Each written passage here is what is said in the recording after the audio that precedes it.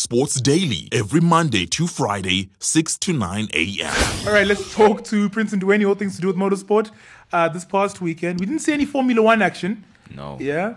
When is the next race? This coming No, week? Formula One is done for the year. Yeah, it is done, but I just mean there's some things we have to finish first, before it's really done. Yeah. This weekend, Prince? There's a couple of races coming that are actually going to be some headliners. They usually are just. There's a lot of excitement around them. We still got Brazil. We still got Circuit of the Americas. We still got Mexico. So, yeah, it's Abu Dhabi. I mean, which is going to trigger a lot of people. But there's still a way to go. I mean, it's not like it's people are going to stop spending money on the biggest circus in the world. Yeah, and it's definitely still going to be a bit of a festival. But are you watching every race between now and the end?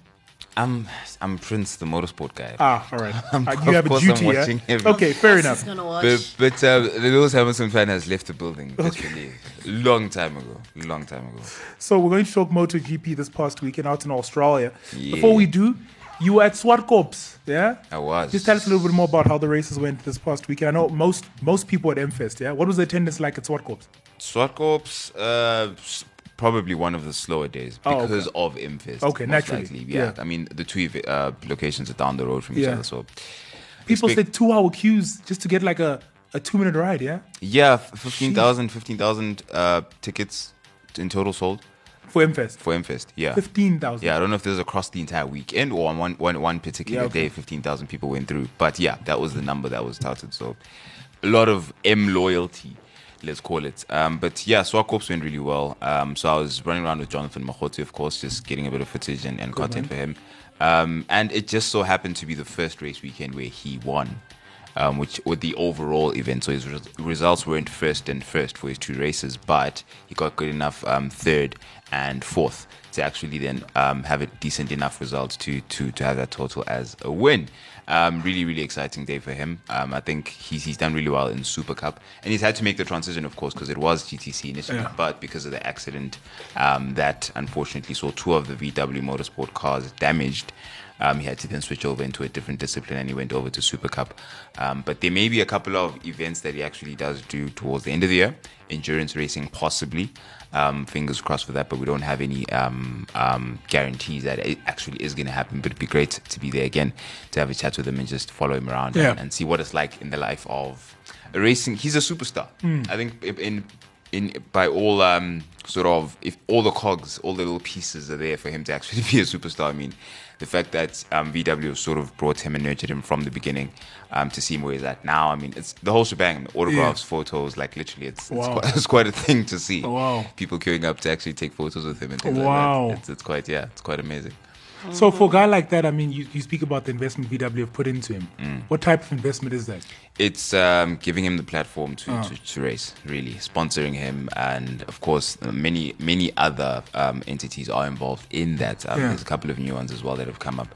But the main investment is giving him the time to develop in a car and trust him with the sort of responsibilities that get stacked on him as the years go by. This year was supposed to be the GTC year, of course. Unfortunately, the accident happened, so he's in Super Cup.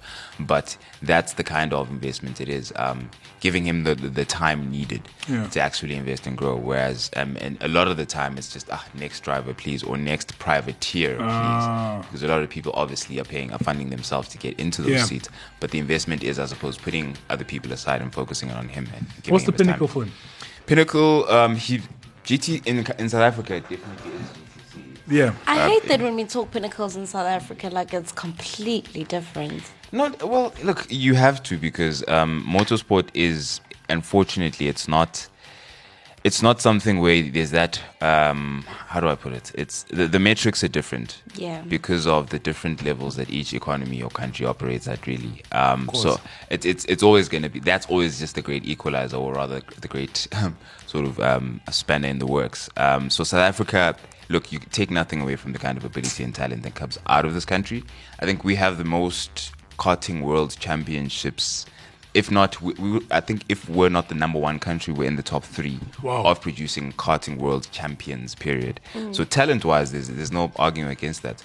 Sheldon van der Linde just came back from winning DTM World Championship against some of the best GT racing drivers in the world, period, and former Formula One racing drivers. So talent, there's just no question. But the level of the championships that we host and run, that's where it comes in that, okay, we're in South Africa. Ticket prices, attendance at the venues, totally different numbers and totally different level to what we see around in Europe. And we, you know what I mean, we hardly pull in that 20K or 30K people at a racing event. And until we see those kinds of numbers, then we're unfortunately going to have that little asterisk about the way we run our championships. But performance of the drivers, the equipment we're using, the running of the championship itself, just as a sport, all of that is on a world level. There is no question about that. And that's why our talents are able to translate and transition so easily into riding overseas. Speaking of riding, Darren and Brad Binder, for example. Yeah, let's get into that conversation. Yeah, let's get into that conversation. MotoGP this past weekend out in Australia. Walk us through the weekend, man. I know it was a big practice for Zarco. We spoke about it, right? He was actually racing as we were speaking. Yeah. But how did the weekend ultimately go? Yeah, ultimately didn't translate into him taking the win, unfortunately. But Marc Marquez, though, that really translated well for him. He did pretty well to get himself a podium. I mean, he qualified second, so you already saw that, okay, the pace was there. And he was the only rider to go out and risk going on the soft rear tire, whereas everyone was looking to get something that gives him a bit more endurance. As you know, softer tires don't last as long as your mediums or your hards, but he went and risked it anyway. I suppose it comes with how he's able to adapt to the bike so much and get the best out of it. Johann Zarco qualified 6th, which I suppose it's typical of practice. I mean, you get a bit of hope and then qualifying comes in with the reality and the truth of the matter. According to qualifying, I think everyone sort of performed with more or less within what they were capable of producing when it came to the race. No real outliers or people who were surprised, apart from Alex Rins, qualifying 10th, but finishing 1st, which is incredible.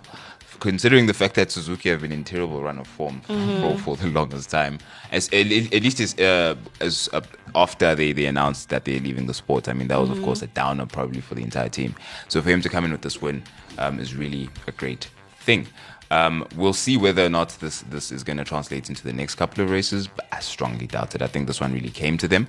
But Marc Marquez, I think, is the one to watch out for. Him getting his 100th podium of his career. So the celebration, it seems like they were celebrating a championship win. I mean, it was scenes in his garage. Really? But it was really interesting. But maybe it's better if you hear from the riders themselves. All right, so we'll start with Alex, and then we'll listen to what Marc Marquez said in that order. We're happy to finish on the first position. First of all, because it be the last time with the Suzuki here in the island. So I'm blessed that I get the first position for this. Then for all the people that was supporting me during all the season, during the bad moments, the team really deserves the staff in Hamamatsu. So it was a good race, Also, I was feeling quite good since the beginning. I was able to manage really well the rear tire.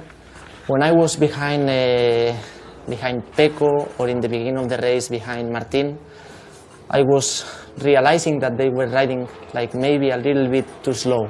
So I tried to stay on the front, to open a little bit small gap, but taking care on the rear tire, on the spin. But immediately they overtook me on the straight, so I decided to stay behind and trying to arrive in the end of the race with a little bit more. So I was knowing that if I was starting the last lap on the second position, I had some chances to overtake Pecco between corner 1 and corner 2. And then we did like this, and we finished on the first position, so I'm super happy. Danko, race winner. That was Alex Rins there speaking of his race in Australia, his race win in Australia this past weekend. Now let's take a listen to what the GOAT Marc Marquez had to say. Yeah, of course. First of all, I'm really happy about this podium. Means a lot for me, means a lot for all the people that helped me on this tough season, and to all the doctors, to all the physios that I work with them, and yeah, we are coming better and better. Even Honda is working hard, nothing to nothing on the game now, but they are working really hard on for 2023, and yeah, this podium means a lot. Means a lot because to keep the motivation, to show to them that still the rider that wins 6 titles with Honda is there. Always they believe in me a lot, and yeah, and today to choose that soft rear tire was my decision. They were against, but I say, guys, I will take the gamble, I take the responsibility. But you are the only one on the grid, doesn't matter. It's the only way to be there with this Honda, because with the other tire I know which will be the problem. So yeah, I managed the race in a good way. I wait until the end to attack. Unfortunately, I planned to be on second position, but I couldn't. And yeah, on the last lap, I was pushing a lot. Rins defend in a very good way. And when the rider in front of you defend well, you cannot do anything. I try a different thing on the last corner to put fifth gear in the middle, just to understand, and was a mistake too. But yeah, happy how ends the weekend, and happy how we perform our performance during all this weekend. Yeah, and that was 8-time world champion Marc Marquez, potential first-time world champion. That is Pecco Bagnaia, got his 14 championship lead. Maybe not so much for his own racing, but the fact that Fabio Quartararo bowed out with a crash. Let's hear from him. Sincerely, it's something that you have to be prepared because can happen. Was a bit more dangerous without, because your bike start to wheelie, and it's more difficult to control. So the front tire device help us a lot to be more careful on the start, and you start better. So I was losing position, but I said, okay, I will take risk in that first lap to be again in the top 3, and then start to manage the tires, and the strategy was okay. The thing today was to controlling everything, because I was managing the tires, but then also in the last 5-6 laps I was completely without the front tire. On the left I was completely destroyed, so I was very in trouble on left corners, but still the pace was quite good. So I'm happy about the result. I'm happy more for the championship than for the race, because my objective today was to win. My race completely changed when I see on the pit board that Fabio was out, but in any case, is a good result. Yeah, direct from the podium. Yeah, that was Alex Rins, Marc Marquez, and Pecco Bagnaia. 1, 2, 3 this past weekend in Australia. Right. So let's talk about those who weren't able to finish. Those whomst said DNF this past weekend. Fabio Quartararo in particular. What happened with him? Yeah, unfortunately, a bit of an incident at turn 11. At lap 11 of the 27 laps. Turn 4 is where the incident happened.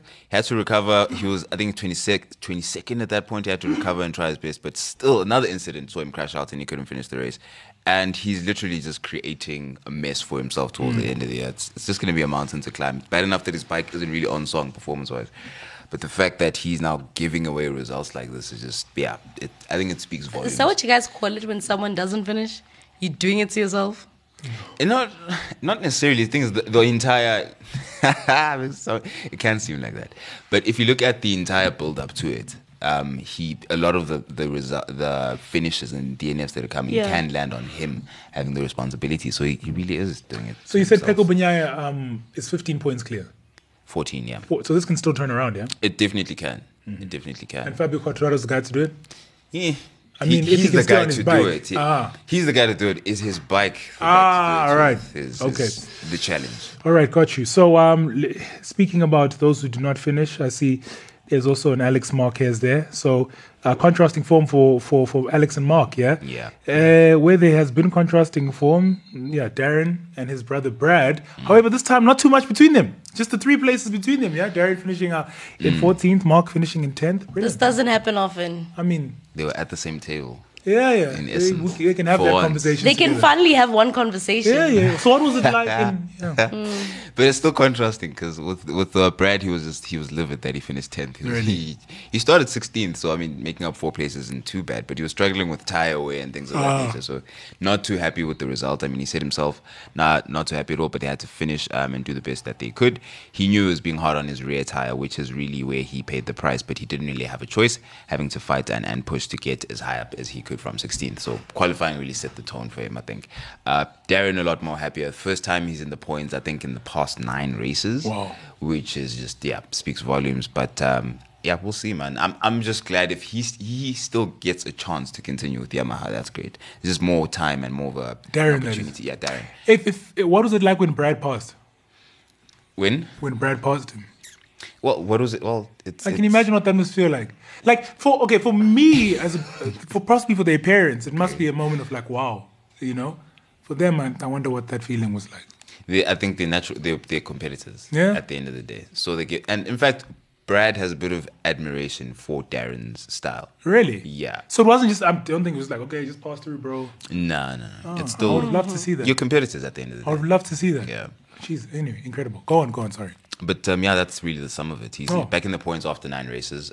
We'll see what it's consistency. If he can get consistency, I think there's more of a baseline to measure his overall rookie performance, which the way you get in as a rookie really sets the tone for your career. Yeah. So it's going to speak volumes for whatever comes next year. Yeah, you said if he stays, does that stays to go somewhere else, or if potentially Yamaha decides to get someone else in? Well, it could go anyway. Yeah. I think the contracts are very short. Obviously, it's a year or 2 at a time, and it could turn around at the flip of a switch. Oh, okay. Speaking of contracts, we do know that Jack Miller is joining Brad Binder at KTM next year because he's leaving Ducati, and who is taking his place? Forget his name, but yes. New Ducati set up with Pecco Bagnaia next year, so there's a bit of a switch there.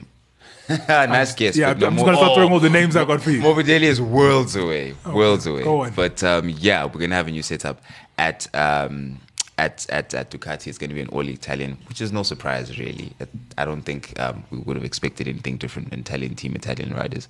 But a couple of moves happening there. Very exciting stuff. All right. Well, Prince, thank you so much for joining us from very early on this morning, from the start of the show, actually. I'm trying these Really days, guys. appreciate Last your time I time. just came around for the sake of it. Yeah. And now I'm here like, you know. Actually, it's Friday, getting you better. just pitched up here. It's getting better. I love this for us. Thank you. Catch Sports Daily every Monday to Friday, 6 to 9 a.m.